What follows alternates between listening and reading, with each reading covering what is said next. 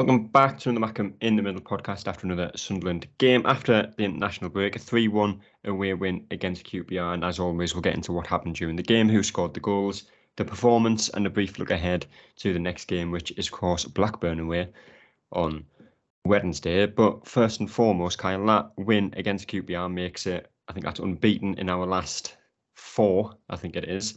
Obviously, back-to-back wins after that 5-0 win against Southampton. And after an international break, after a 2-week break, it's always interesting to see whether you can keep the momentum that you've went into the break with. And we have this time. Yeah, I think 2 of the most important games throughout the season is the last game before the transfer window and then the first game back. Because there's so much anticipation. And God, not the transfer window, sorry, the international window. I just hate the international break. It's just so long. Yeah. It just feels forever, especially after coming off such a big win at Southampton. Like the one thing, some people said, and I even said it too in a group chat, was just like, maybe this just came at a bad time, especially when we went down early, but turned out all right. But yeah, absolutely huge win to keep the momentum going. And another just stellar performance. And it's just, I just cannot get enough of watching this team. Like it's just, every week it just feels like a new player. Someone else steps up. You see a move from a player you wouldn't expect, and it's just fun. You can't ask for much more. Yeah, and obviously it's not just the fact that it's a win after the international break, like I alluded to there. It's now 4 games unbeaten for Sunderland after what was a relatively tough start to the season, and things can only start to get better now. You've got players coming back from injury. Obviously, some new players that signed in January, Burstow and Auchichi, I'm still going to call him that, making the debut yesterday. So the squad's just going to get stronger. The players are going to keep gelling. And, all being well, like I said, things can only get better. Yeah, as soon as I know the extent of Ekwa's injury, then I'll be able to really feel good about it. But, yeah. No, and that's, it just goes back. I don't want to be the one who's like, oh, Speakman, he's great, this and that, because I understand there's been some frustrations there. But I think the one thing that he's figured out, I would say, out of everybody except for the lad who went to Qatar. I'm already forgetting his name, but everybody's just settled right in, it seems. And I think they do that strategically by getting a couple of like young regional players, right? A couple of players from France, for example. Dewey is probably the outlier in that. He's probably the only Spanish-speaking player. Maybe Ekwa knows Spanish as well. Who knows? Mayenda as well. Yeah. Oh, true. Right. And probably Semedo. It was Portuguese. It could be a little different, but you know what I mean. Yeah. So I think that's been a huge kind of key to the success. It's not just like random throwing darts at a random country and say, let's get one player from here, one player from there. You got to get players who can gel together kind of first in smaller groups. And then that kind of opens them up to the big group. And that's what you see. Yeah. I think it's Ashish. It's just seems like he seems like he's been here all season, and that connection with Ba and a few of the other lads, it's been great. So credit to the team. It takes a lot, and it also says a lot about the manager and Tony to be able to manage different backgrounds, languages, play styles, and just have them all come together for kind of the common goal and empower them to say, here's what you do well, just go do it, go have fun. Yeah. And not only the game itself, because there was quite a few things to talk about, it wasn't all plain swimming for Sunderland, because we actually went 1-0 down. And a bit of question mark over whether Sunderland should have had a free kick in the build-up to the goal. I think the ball goes over the top and Armstrong and Ballard kind of come together. Question mark over whether there was a push in the back for Ballard or not, but it wasn't given. A long throw comes into the box, doesn't get cleared particularly well, and it falls to Kenneth Powell on the edge of the box. And in fairness, it is a good finish. And, there's been goals we've conceded where you could say, oh, we should have done this better, we should have done that better, we should have closed them down, there was no one there. This is just, one of them that I don't think anything went particularly wrong. It was just a goal against the run of play, really, at the time. It was very much a Gareth Ainsworth goal. You could kind of feel that they might be able. We started well. For the most part. Granted, it came pretty early, but I would say we started well. Definitely came across the run and play. It's just the dreaded long throw-in that just for some reason I feel like we always concede long throws somehow. So unfortunate, but overall I just felt I didn't worry me at all. Like I kind of knew at the absolute bare minimum we'd get a draw out of that because just the way we were playing and our history against Ainsworth. So it was one of those goals that happened. I was like, like the only thing I thought was, man, maybe the international break really came at a wrong time, and it, like I said, I don't think it did at the end of the day. But not an ideal start, but it wasn't anything different than the rest of the season where we tend to concede early. So, but yeah, overall, wasn't worried. Yeah. And because it is a Gareth Ainsworth team, albeit QPR as opposed to Wickham, going 1-0 down away from home is probably, the worst case scenario, especially I think it was 12 minutes into the game.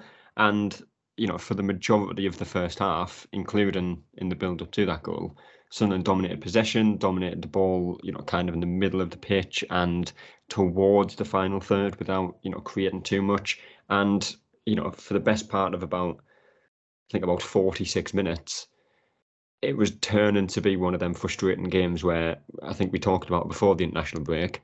If you go 1-0 down against a team like this, it is going to be frustrating, and it was. Yep. And well, the one thing I noticed too, and it all kind of culminates into an event that happened shortly after, but I mean, you just knew the physicality, and it wasn't like I'm all for the game being physical, right? Like it's just like that's a part of the game, especially in the championship. I feel like we are physical in our own regard as well in certain positions and things like that. It was the type of tackles though that they were leaving in, that they were kind of shooting for. Essentially got them a goal as well. Little kind of the dark arts of shoving in the back when it's going out of bounds, things like that. And I just felt like the ref wasn't quite doing enough to. Not, you don't have to call everything, you don't have to baby it or anything, but, just kind of settle down. And then, of course, 2 or 3 minutes later, we had the incident, which I'm sure you'll get on to, but you could just feel something was kind of bubbling up. Even though they went up went up a goal, they still just kept really, really going after us in less than ideal ways. And like I said, it ended up biting them big time. So. It did, and that is because former Sunderland midfielder Jack Corbett gets sent off, I think, at around the 22nd minute. And, there's loads of videos of it on Twitter. I said it at the time, and you can sense from the player reaction that it wasn't a good tackle. Somehow, some way, in some world, 99% of QPR fans are adamant that it was barely a yellow card. But unless I'm just missing something here, that is a blatant red card. Yep. Oh, yeah, it was clear as day. And one thing I love too, like being a slightly newer fan. So since 2018, I've learned a decent amount about former players and history and things like that. But every now and then a new player comes up where I'm just like, I didn't know we hated this guy. And it didn't take long for him to, immediately jump on the list for me. But yeah, I didn't know kind of the history with Kovac and kind of how he was our player and then just kind of binned us off for Newcastle because he thought he was better than us or something. Is that kind of how that went down? I mean, pretty much, yeah. Yeah, fair enough. Yeah, no, but either way, horrible tackle. I mean, it wasn't even close. I mean, Ainsworth came out after the game and said that Job made the most of it. And I mean, just a bit of a lucrative comment, I think. Because I think, you've seen them tackles before where, that ends the season for Job. Oh, easily. Oh, I mean, yeah, and that would put us in such a bind, because Job has been, while he didn't score, just his movement off the ball is phenomenal, and especially in front of the goal, the way he kind of drifts in behind defenders, and then has that striker's instinct. And he's not even a striker, right? Not a natural striker. The way he's able to get in there, he's long, he's got that reach as well, and yeah, an injury like that would have been devastating, with his development, with his overall process, probably his mentals as well. So thankfully it wasn't anything too serious. Ainsworth saying anyone makes the most out of anything is just the most hypocritical statement. He makes the most out of the top button on a shirt, let me tell you. So I think overall we're fortunate. And to be honest, like I thought that the red, as much as it's good to go up a man against just about any other team, I almost felt like I was like, man, is that going to be a bad thing for us? Because now they're going to just go ultra Ainsworth, and I mean, especially at 1-0 down as well, they already go ultra Ainsworth, and then they go down to 10 minutes, it becomes, I don't even know. Right, and well, and really, my mind went to like, like I said, I knew for a fact, regardless, we were at least going to get out of there with the draw. But I also wanted, like, I tune in every week, for a number of reasons. But I just wanted to watch the team play, kind of how they've been playing. And when you're up against a team that's just going to do 2 blocks of forward and just make it ugly and terrible to watch, you can't really get into your own rhythm either. But the adjustments that Tony made, and somebody posted the formation where we essentially, once we made some subs, especially later on in the game, the adjustments that Mowbray and Mike Dodds and the rest of the staff made to going up a man was phenomenal. So the only thing I said was, please get a goal before the half. Yeah. that was all I wanted. And we did, because Jack Clark, albeit, he's going to claim it, and I think it has gone down as his goal. He gets the equaliser on the stroke of half-time, and the tale of the first kind of 3 or 4 games of the season for Sunderland was conceding deflections. This time we're on the receiving end, not the receiving end, the given end of a deflection. Is that the right way of putting it? I think so. I'm going to go with that anyway. Because Clark gets the ball, he hits it. I think it deflects off one defender, hits off Steve Cook, who pretty much heads the ball into his own net, makes it 1-1. And any time is a good time to score when you're 1-0 down, of course. But to get that goal on the stroke of half time, to give yourself the second half to go and chase the winner against a team that now, have to come and attack you, is the perfect time. Well, and not even that, because, while they technically had to attack us if they wanted to get a win, they're going to settle with the draw, but then they had to realize, oh my God, like now we're going to be going for the win.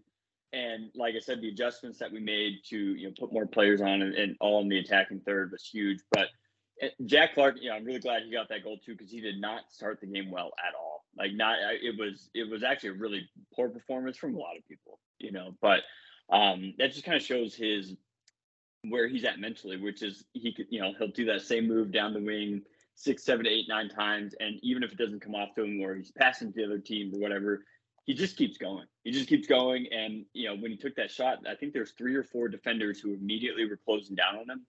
He still just takes the shot anyways. And that's what you like to see. Sometimes I feel we tried to pass it into the back of the net too often. Sometimes we just need to let it rip just right at the goal and hope for the best.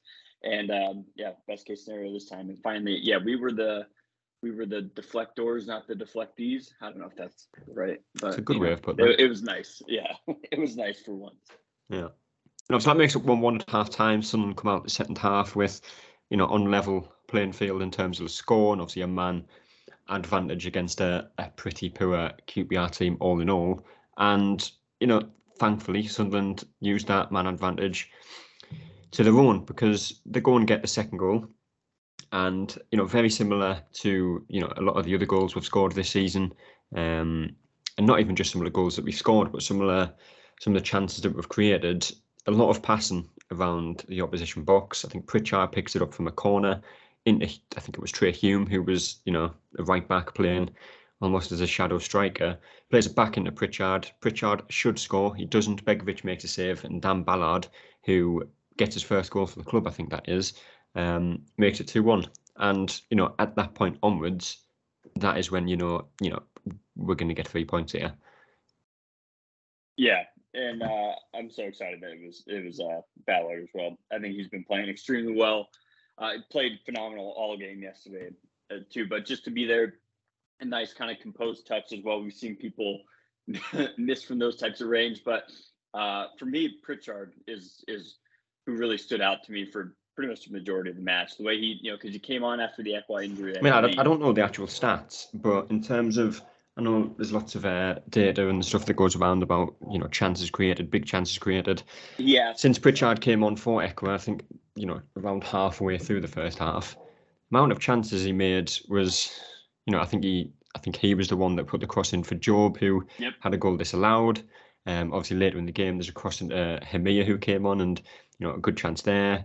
Pritchard, albeit doesn't actually get a goal contribution for his goal for Ballard, but he's, in the right position, gets the shot off. And I said on Twitter at the time, probably going to get overlooked, but I think keeping Pritchard is one of the best pieces of business we've done in the summer. Absolutely, I love him. And I get why Mowbray brought in Dak as well, because there was a little bit of uncertainty. But what I just like to see is that Pritchard's the type that he realizes now, like, okay, my future's a little bit more settled. Like, I'm obviously not leaving this window, and he just gets after it. And the way he's pointing players in the right direction, he's making the right plays. He's really hard for defenders, I think, to account for as well.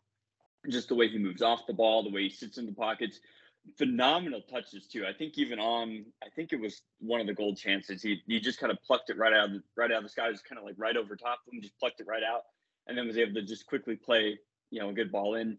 But yeah, the one on the goal that resulted from Dan Ballard, he plays a nice little soft touch in, makes a perfect cut right at goal. Realistically, yeah, he should probably score. Keeper made a good play, and Dan Ballard, of all people, was right there to tap it in, and you just love to see it. And I think there's that one angle from the goal where it's more on Pritchard afterwards, and he runs right up to the crowd and just kind of holds his ear up to the crowd, and Ballard's wheeling out. Like you just want to see players understand what it means, and I think for Pritchard, he 100% knows what it means to play for this club. I think he's come up big for us, big goals and big moments, especially in League One, even in the Championship. And yeah, I will absolutely have time for him as long as he's on our side. Yeah. And obviously 2-1, kills the game off, really. Like I say, QPR, a man down, have to make changes. They have to chase the game. They have to get something out of it. And what that does is it creates more space for Sunderland to get in behind. And that was pretty much the tale for, the remaining half an hour. Lots of final play passes, final third passes, lots of chances, and the third goal comes in the 81st minute, and it's Adil Wachiche who gets the assist, who came on, and as you said right at the start, it looked like he'd been here a lot longer than he has. Obviously, it's his first game. He's been training for a couple of weeks since the international break, and he seems to have integrated quite well. He gets the assist, left-footed cross into Abdullah Ba, who hits it on the half volley, and he's another player that has shown a lot of promise in games, but not quite delivered in the final third, not quite delivered with that final pass. But, the last two games, Southampton and now QPR, Abdullah Ba he's got Patrick Roberts on the bench. Yeah, which is pretty incredible. And Ashish, I know it's pronounced, but it is going to be really funny to hear the different pronunciations throughout the season. But yeah, came in, settled in well, like I mentioned. Abdullah Ba. I mean, add Ba to the list of the players that I would say the vocal minority of Twitter just wrote off immediately, saying, "Oh, he's not good enough. He's this and that." And it's just, you just got to give some of these kids some time to settle in, and you can just tell. My only gripe is just like, man, just like cut out one or two step overs from your move, and you'll be, I think, quicker to the point. Right? It's just, sometimes he sits on the ball too much, but he's going to continue to grow into it. The way he tracked that ball in the air, kind of knew exactly how to approach it too off the hop, put it right in the back of the net, was awesome. And the way the fans celebrated, it's just looked like an incredible cap to what was probably a really fun away day. I'm sure Bowers had a good time out there as well. So yeah, it's the French connection, Ashish to Ba, and then we're gonna have others as well. And it's just things just seem to be clicking, especially in the attacking third. I mean, just kind of go back to my point about the formation, especially going up the man. At one point, with Clark and Ba both kind of in that wing back role. I mean, up front in time, you had Clark, Ashish, Joe, Roberts. It was very much a 2-1-7 formation in possession. Yeah, it's incredible. Yeah, and then I love too in possession seeing Hume move up as well.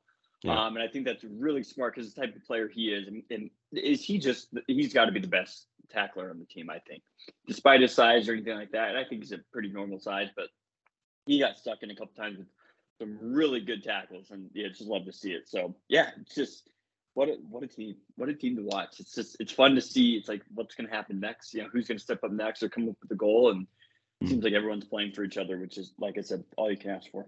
And obviously, it finishes 3-1. It could have been a lot more. I alluded to that chance that Hamir had towards the end of the game from a cross from Pritchard, but it did finish 3-1, and it's another 3 points, and it takes Sunderland, albeit it makes no difference where you are at the table at this stage in the season, it takes them up to 7th, 6 points behind Preston, who are the league leaders. Interestingly enough, and I think they're the only team.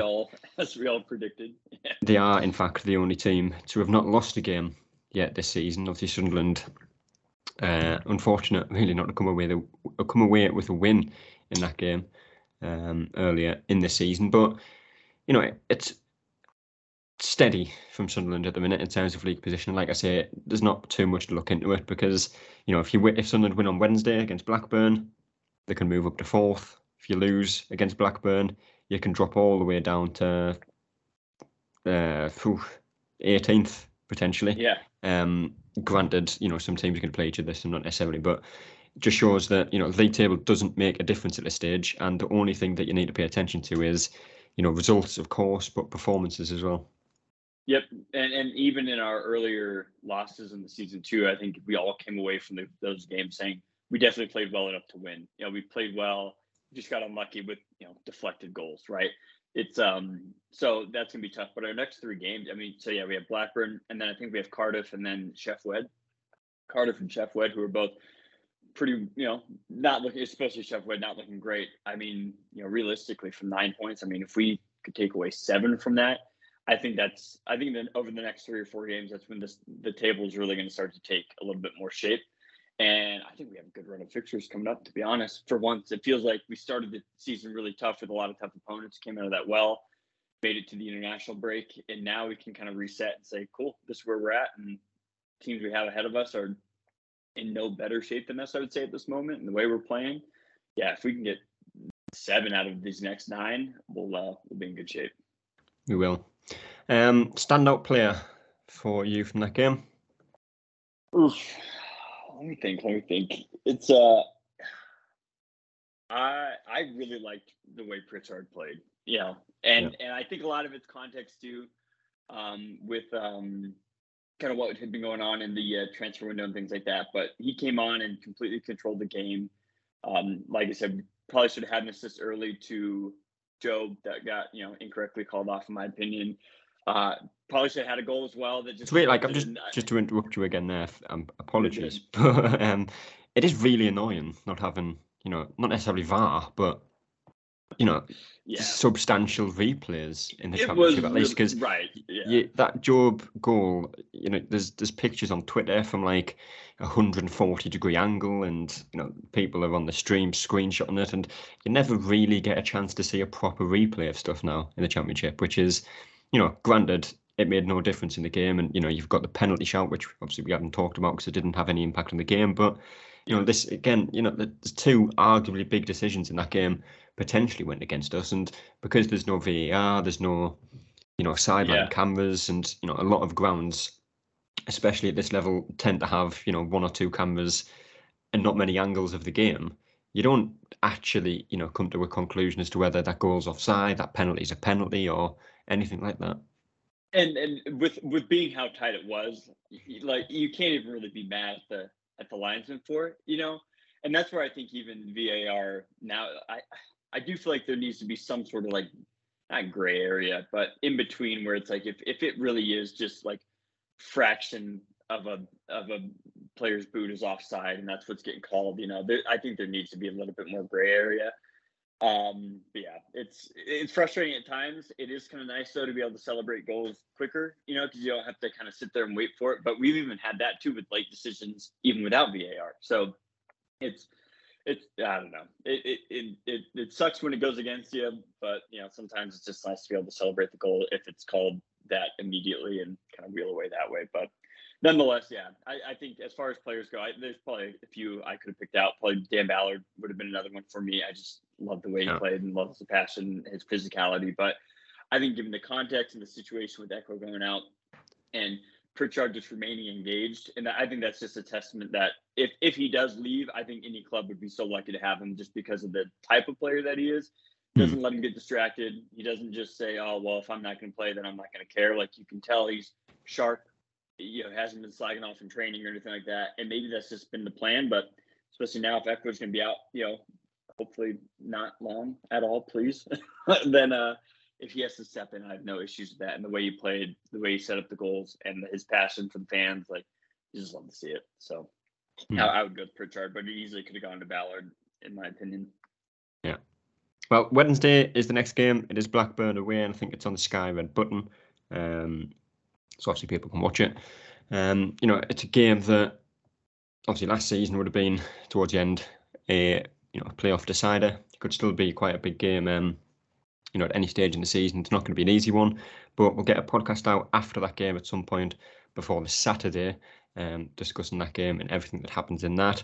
And then again to discuss the next game after that, which I think is Cardiff on the Sunday. Yep. So we'll be back then to talk about that game. But until then, we will see you later. That's all, folks.